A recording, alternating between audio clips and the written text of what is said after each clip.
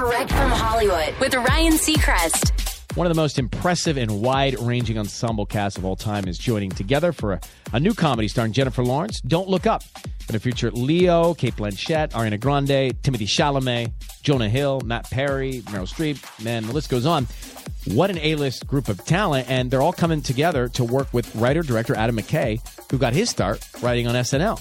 He's gone on to create Anchorman, Step Brothers, and many more, including Vice, which received 8 Oscar nods. Word is his hilarious script for Don't Look Up is what attracted all the stars to the project. It's about 2 low-level astronomers, played by Jennifer and either Leo or Kate, who try to warn mankind about an approaching asteroid set to destroy Earth. This will also mark the first original Netflix project that DiCaprio has signed on to. It's expected to begin shooting before the end of the year. That's Direct from Hollywood.